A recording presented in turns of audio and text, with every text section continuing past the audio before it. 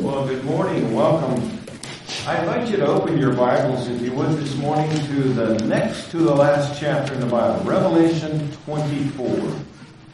Revelation 21. If you go to 24, let me know.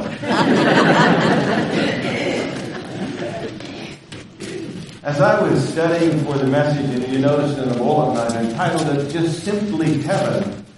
And I was praying about this and the focus and what I really want to have to happen this morning is I would like for you, if you haven't thought about heaven very much, that you would really get homesick for a place you've never been.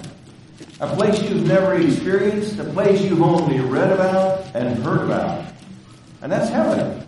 Because we as Christians have a wonderful, fabulous future ahead of us as we think about what life to come will be like. And secondly, then, my prayer is if you don't know Jesus and you begin to hear about all the splendor and all the magnificence that's ours as Christians, that you're going to say, hey, I want to go there too. And you're going to say, I'm going to do whatever I need to make sure I go there. So as you think about heaven this morning and so on, think about what you're anticipating, what you're looking forward to. And as always, if you recall from years ago when I preached here on a regular basis, I usually had a couple stories, and no different this morning, a couple stories I'd like to read to you. And the first one is, and this one, and you may recall this one, I don't know if I used it more than once, but it just, it struck my fancy, and I trust it'll strike yours too. It's a short one. It's just simply entitled, Going Up. A little boy got on the elevator in the Empire State Building in New York City. He and his daddy started to the top. The boy watched the signs flashing as they went by the floors. 10, 20, 30, 40, 50, 60, 70. They kept going and he got nervous and he took his daddy's hand and said, Daddy, does God know we're coming? This one's about a pastor. It says, my pastor was telling our congregation about an experience that had almost killed him that afternoon, and in his desire to give God credit for protecting him, he made this rather inadequate attempt. If it weren't for the grace of God, I'd be in heaven right now. That was from a lady named Jessica Honeycutt. And this last one yet before I get into the message. Thinking back. When Fred arrived at the pearly gates, there was, and you probably read this one somewhere before, but there was hardly any line, and he didn't have to wait more than a minute before his interview. Naturally, he was a little nervous about getting through the gates and into the heavenly city, and very quickly, he found himself standing before an impressive angelic being with a clipboard who started getting his entry data down. After name, address, and a few other particulars, the angelic being said, Fred, it would help the process if you could share with me some experience from your life on earth when you did a purely unselfish, kindly deed. Well, Fred thought about it for a minute and then said, oh yes. He said, I think I have something you might be interested in. One day I was walking along, I came upon a little old lady who was being mercilessly beaten by a huge motorcycle gang type of fellow. He was smacking her back and forth. Well, I just stepped right up. And first I pushed over his motorcycle just to distract his attention. Then I kicked him real hard in the shins and told the old lady to run for help. And then I hauled off and gave the guy a great shot right to the gut with my fist. The being looked at Fred with a great deal of interest and said, wow, that's quite a story. I'm very impressed. Could you tell me then just what happened? Fred looked at his watch and said, oh, about 2 or 3 minutes ago.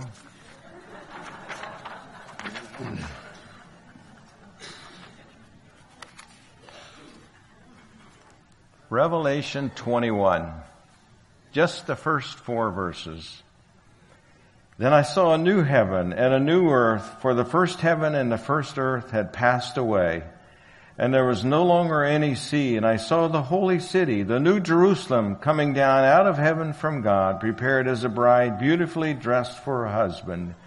And I heard a loud voice from the throne saying, now the dwelling of God is with men, and he will live with them. They will be his people, and God himself will be with them and be their God.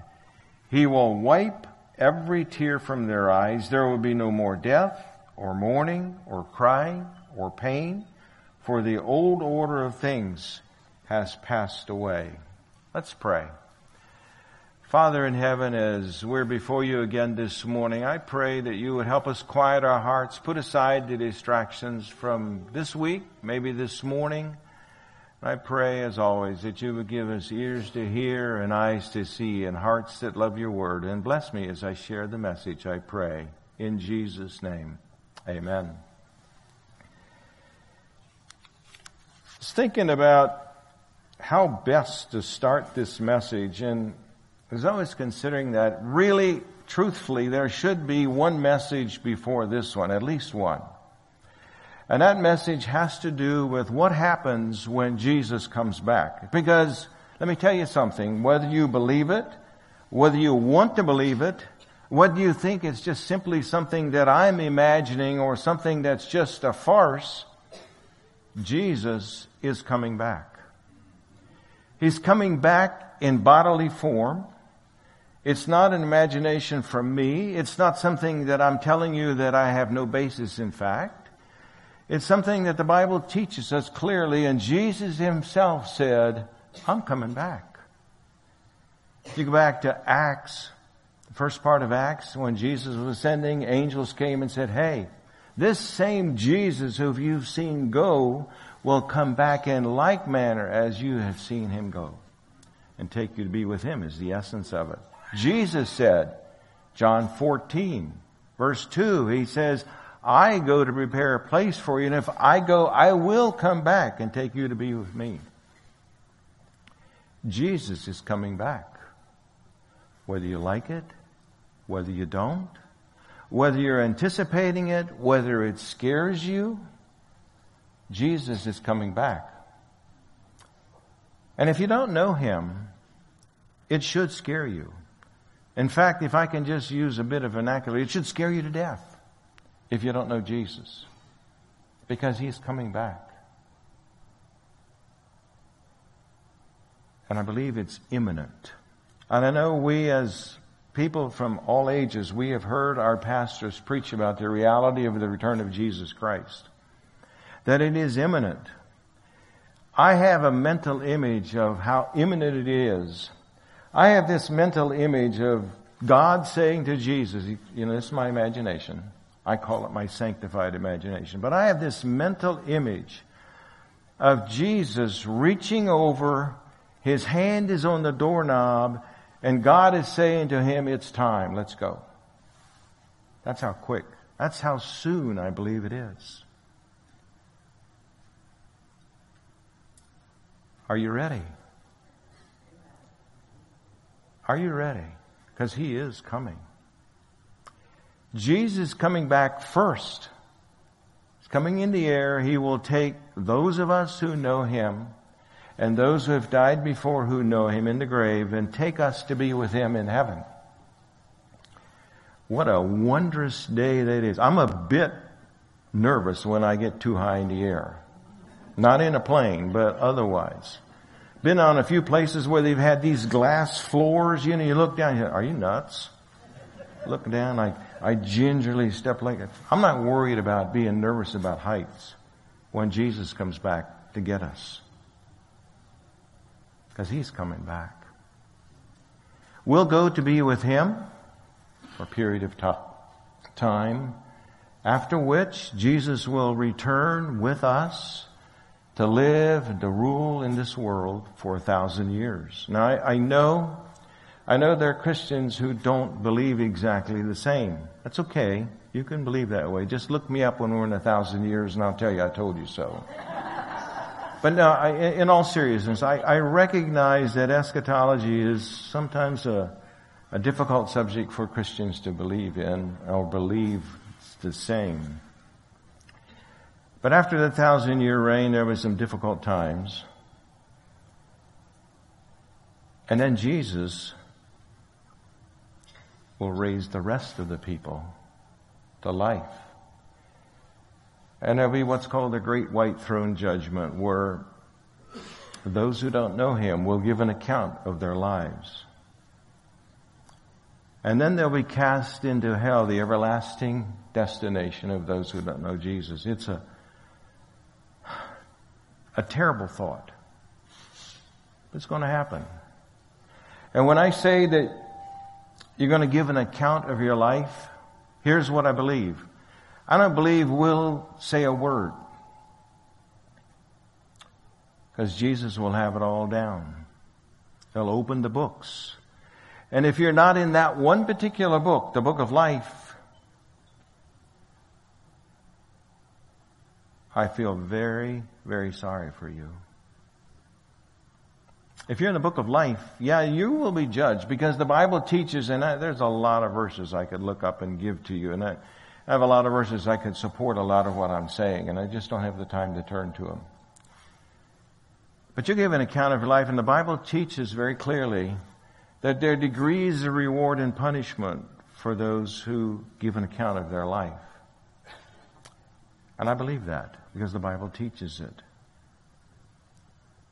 And if you think, well, I'm just going to avoid that, it's not going to happen. You're not going to say anything, because Jesus will read the account of how you lived your life without Him. And you have eternity to regret it.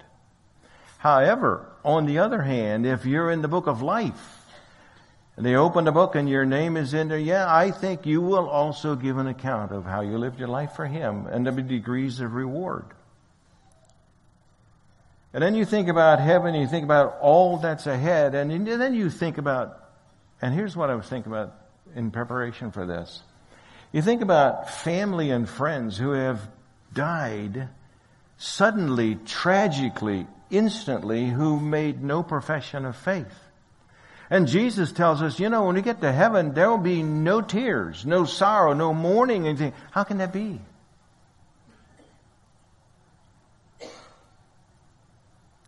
I'll tell you two things about that. One I know for sure, and one's conjecture. Maybe. One I know for sure, that there'll be no tears, there'll be no sorrow, no sadness, and a lot of other no's. Then you say, how's that going to be possible? Because I know that these people aren't here. Could it be? I don't know. This is not from the Bible now, okay? This is just simply maybe. Maybe He'll say, you know what? I'm just going to erase those people from your mind so you don't even know about them anymore. I don't know. But I do know that Jesus promises us when we get to heaven, we're not going to have to worry about those things and lots of other good things. And hear me now, and I hope you echo this, I have every intention of being there. And I trust you do too. I hope you have a heartfelt passion after you leave this service that you want to be there. That you want to see some of your family and friends who you are confident are there. What a glorious reunion that's going to be.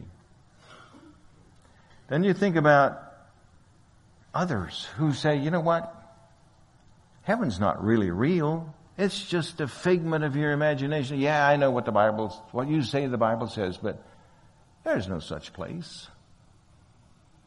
They're from Missouri. You got to show me.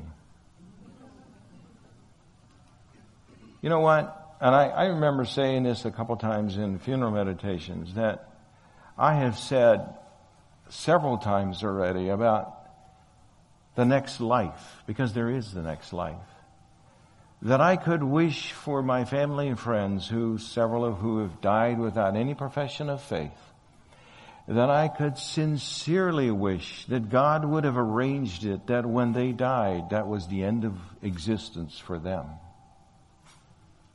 But He didn't. I'm not God. God arranged it. I'm okay with it. I just wish it were different. But it's not. And I remember I used to, when I'd preach, and particularly sometimes at funeral meditations, I would say, for all eternity. And that's a misnomer. And for us as finite, simple-minded people, all of us, it's virtually impossible for us to have the concept of something that doesn't end. And so I try my best to no longer say for all eternity. I just say for eternity. Because the concept of not having any time at all, everything we do here is regulated by time. And the idea that time isn't in the life to come is just something that's almost impossible for us to grasp. And the reason it's difficult for some people to grasp heaven, it's not here. We've not seen it. We've not touched it. We've only read about it. And it's difficult for us. And we even, as Christians, we get so wrapped up in this life and we begin to think about life and we get comfortable here. And it's a little difficult sometimes for us to comprehend that there is something far better ahead for us. I would remind you that the Bible tells us that we are aliens and strangers in this world. 1 Peter. Philippians says, our citizenship is in heaven, and we eagerly await a Savior from there, the Lord Jesus. You ever been in a country, not the U.S., and you travel there, and you're just a little uncomfortable? And the culture is different, the people are different, the language is different. And it really feels good to get back home to the U.S. If you've never traveled like that, then it's maybe a little harder for us to grasp it. But I've been in a couple of countries, and when I got on the plane to get home to the U.S., I was glad I was going home.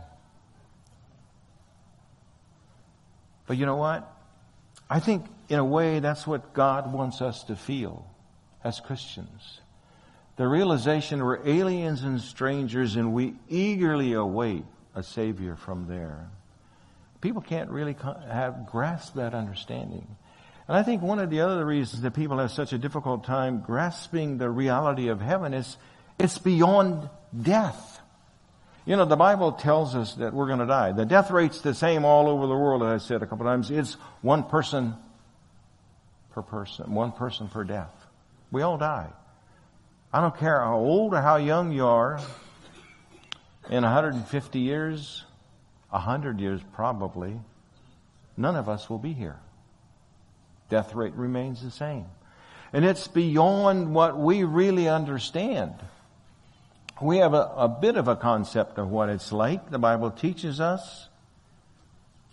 But it's just simply something that we've not experienced and we won't experience until we get there and have been there and done that. And then the last reason, and there are probably others, but the other thing I think about, the reality that why some people have a difficult time believing in heaven. We're taught as little children up, our parents usually tell us, if something sounds too good to be true, then it is. You know what? You can't imagine the goodness of heaven. It's better than what you think. As good as your imagination is, as wonderful as you think about heaven, the splendor of heaven, you ain't seen nothing yet. So why should we believe in it? Simply stated, the best reason I can tell you, because Jesus said so. If Jesus tells you something, you can take it to the bank. Because one of His attributes is truth, and Jesus cannot lie. And Jesus tells us in Scripture that heaven is real, that we're going to go there if we know Him. He says, I go to prepare a place for you. You know, and it's difficult for us to comprehend that. But as difficult as it is, you can leave the unanswered questions in Jesus' hands because you can trust Him. He'll take care of all those little details. Sometimes we who are detail-oriented, we want to know everything before we step into something. Don't worry about it. Jesus takes care of all. You know why I can tell you that? Because the Bible teaches us that Jesus, as Christians, has given us a deposit, the Holy Spirit within us. And again, there are scriptures to back this up. And then when you put a deposit down, and that deposit that He gives us was expensive. You know how expensive it was? It cost Jesus His life and His blood. And then when we embrace Jesus as Savior, confess our sins, repent, and embrace Jesus, He puts His Holy Spirit within us. That expensive deposit. When you put a deposit on something, a car or a house, whatever it is, you put enough money down, you're going to be there. I'm not going to lose that deposit. That's Jesus. Jesus says, I'm not losing that deposit. I put my Holy Spirit within you, and when I promised you, I'm going to be there. And the reason that we should believe in heaven, and here maybe I'm just showing my humanness. I look around, and you see the wickedness in this world, and you see the unfortunate circumstances that happen to Christian people. Good, godly people die in their prime. They're tragically killed. Babies die. Something's not right here. God is a God of justice. Someday all things will be made right. Then you look at people that are evil, ungodly, wicked. Their life makes no sense in any comparison to a Christian life. You know. They murder, they kill, they cheat, they lie, they steal. And yet they live Teflon-coated lives, and they live to be high numbers till they finally pass away. And you say, God, what's the deal here? And God will say to you, just wait. Just wait. So why should we believe in heaven? Because we live in a land of tears. You think about this world. Even as Christians, we have heartache, we have dreams that we anticipate, things we wanted to get done. We have loved ones who were taken from us suddenly. We have all these, as young people, we have these aspirations, things that we anticipate doing, great things we hope to accomplish. And something happens and there's no way. And you get to be 60, 70, 80 years old and you look back and see, that didn't happen. And sometimes people are crushed by that. I'm reading through the Bible this year again, and I'm reading right now in Moses, where he's right at the point where God takes him right to the edge of the promised land. And Moses, because he disobeyed God, God said, you can't take the children of Israel in there. And Moses was deeply chagrined. So God took him up on a high mountain. He gave him what I call a drone's eye view of that whole place. But he couldn't be there. But he's in heaven now. Think about the things that you had hoped to accomplish, and you're not going to be able to accomplish those things. And then there are the tears of death of a loved one, and that leaves almost no explanation. But I do know, and I trust, as I said earlier, when God tells me and Jesus tells me, and he had John write it down for us here in this scripture, that there'll be no tears, no mourning, no sorrow, no sadness. I'm looking forward to that. So what's it like? It's a land of no tears. It's a place. It's a real place. It's not a figment of my imagination. It's a place where Jesus said, I go and prepare a place. Somebody has said, and you've heard this, heaven is a prepared place for prepared people. And that's true. The preparation is to know Jesus Christ as Savior. John stood on the Isle of Patmos, and can you imagine the challenge he had in writing down what he saw? It would have been a huge challenge just to pen what he saw and to try to describe it so that we will, at least in small part, understand a bit of what he saw. Heaven's a perfect place. I grew up in a cabinet shop. And I'm fussy when it comes to the way things are built and done. I look at people's cabinets. Yeah. You know, a number of years ago, many years ago, Sue and I went to the Biltmore Mansion in Asheville. And some of you have been there. And I was intrigued because that thing was done 125, 130 years ago. And they did a magnificent job of craftsmanship, woodworking in that place. And I think about what they didn't have. They didn't have all the power tools. They didn't have what they call, if you don't know this term, CNC routers that did everything computerized. You push a button and it does all these intricate things. They didn't have those. And then they've got these big, thick ropes where I'd like to, step over and go over and examine it in closer detail. But you know what? As impressed as I was, you ain't seen nothing yet. That's a shack compared to what we'll see in heaven. Think about that. Heaven's a perfect place. Bible tells us just a bit later here, 1,400 miles wide, long, and high. It's huge.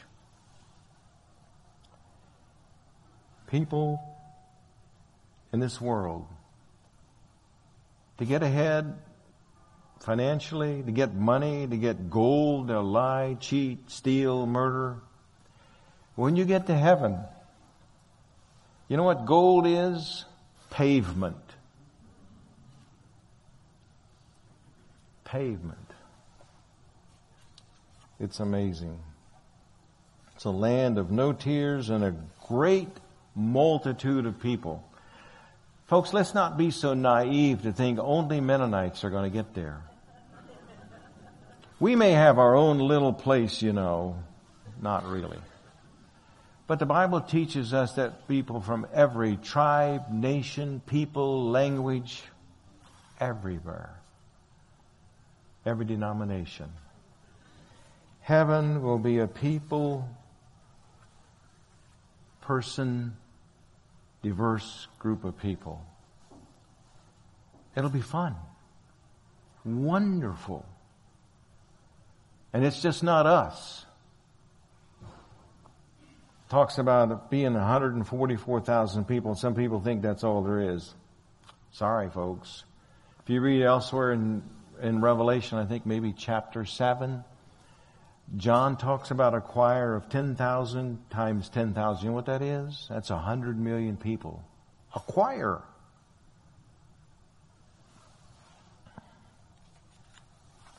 I plan to be there. Heaven is a permanent city. If you've been in some of the great cities of this world today, there's some fabulous architecture, some wonderful things, some beautiful places. And yet the Bible teaches us. Listen to what Peter says. He says, "But the day of the Lord will come like a thief. The heavens will disappear with a roar. The elements will be destroyed by fire, and the earth and everything in it will be laid bare.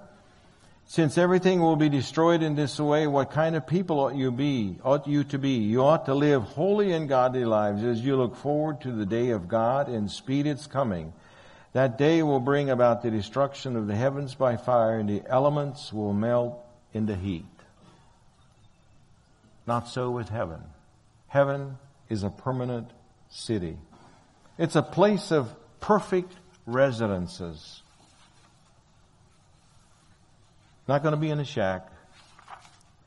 Came across this little story, if I can find it in my notes, about who's going to have what address in heaven.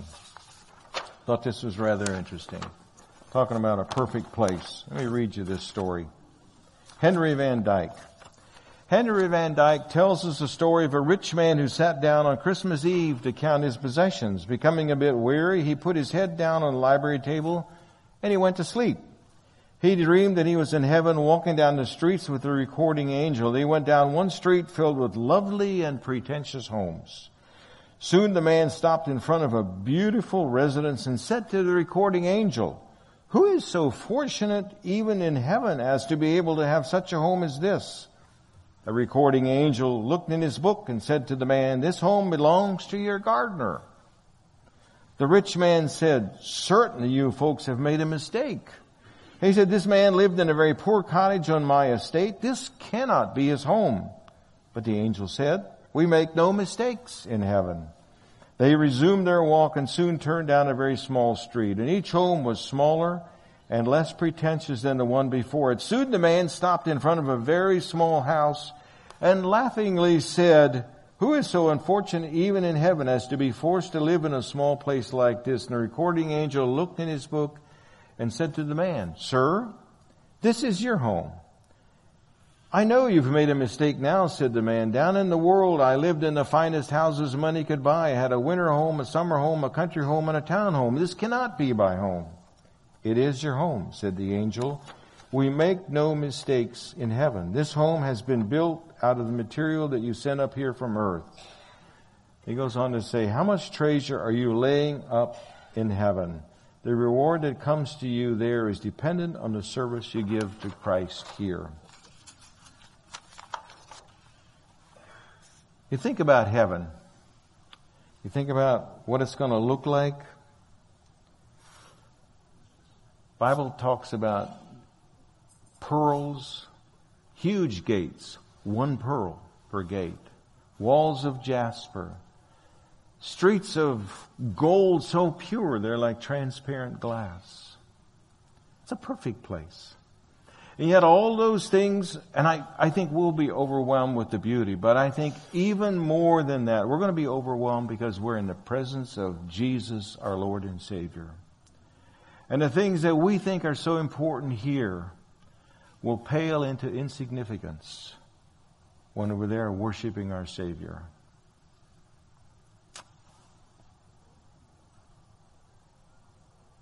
Heaven is a place of perfect music. For those of us who are challenged with music, who can't carry a tune in a bushel basket, take heart. Someday you're going to sing in a choir, you're going to be on key, perfect harmony with everybody else. I remember my uncle said one time, he was singing in a choir, and he said the fellow next to him hit every note from soprano all the way to bass. He couldn't carry a tune. He was making a joyful noise. So if that's you, and when you're singing in a public setting like this, and you make sure you don't sing too loud so people can't hear you, take heart. When you get to heaven, you don't have to worry about that. You can sing at the top of your lungs, so to speak. It's a place of perfect knowledge. Just think of what it's going to be like. He says in 1 Corinthians 13, he says, "Now we know in part, then we shall know even as we're known." What I think that is, you've heard me say this before. We're going to be, I think, as smart as Adam and Eve were when God created them. I think their intelligence was off the charts. Perfect. Flawless. But even more than that, I think, we'll talk about this in heaven when we get there if we disagree. I think we'll know everybody. I don't think we're going to need introductions. I don't think I'm going to have to go up and say, "Hello, on the earth, I was Adin Miller. Who are you?" I don't think that's necessary at all. I think we'll know everyone. And they say, "Well, I want to make sure I talk to Nehemiah. He's one of my favorite Old Testament characters." And I said, "Well, there'll be a line a mile long." So what? You got eternity. And more than that, we're not going to be clones. We're not all going to look so alike that we don't even know. I think we'll keep our basic persona and looks without flaws, perfect. We're not going to be all lookalikes in a rubber stamp. My idea. I think I'm right. We'll see. Place of perfect service. When you get to heaven, God will say, "I hope to you, well done. enter into the joy of the Lord, then I'll have something for you to do. But you know something else? Heaven's a place of perfect rest, which simply means when you do things up there, whatever you like doing or whatever Jesus says, here's what you can do for me in heaven. You're not going to get tired. If you're a gardener, you're not going to have to worry about weeds. You're not going to have to worry about sweat. You're not going to have to worry about pulled muscles. Any of those things. Sunburn, nothing. It's very difficult for us to imagine what's ahead of us. But he says, Philippians, Christ will transform our lowly bodies so they will be like His glorious body. Let me wrap this up.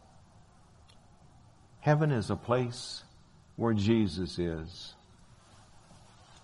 And that's what makes heaven, heaven.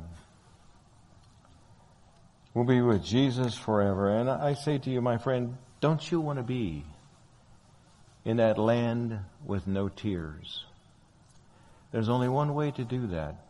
Jesus said just a couple of verses after, He says, I go to prepare a place. John 14:6, He says, I am the way, the truth, and life. No man comes to the Father except through me. The only way to get to heaven is to acknowledge Jesus as Savior, confess your sins and embrace Him, and celebrate eternity in heaven. I have every intention of being there. And I hope you do too. I hope I have whetted your appetite a little bit for heaven. I just barely touched it. But I hope when you leave here, you say, man, I really want to be there. I plan to be there. We'll have a fantastic reunion there. And eternity to enjoy it. A perfect place. Would you stand with me, please?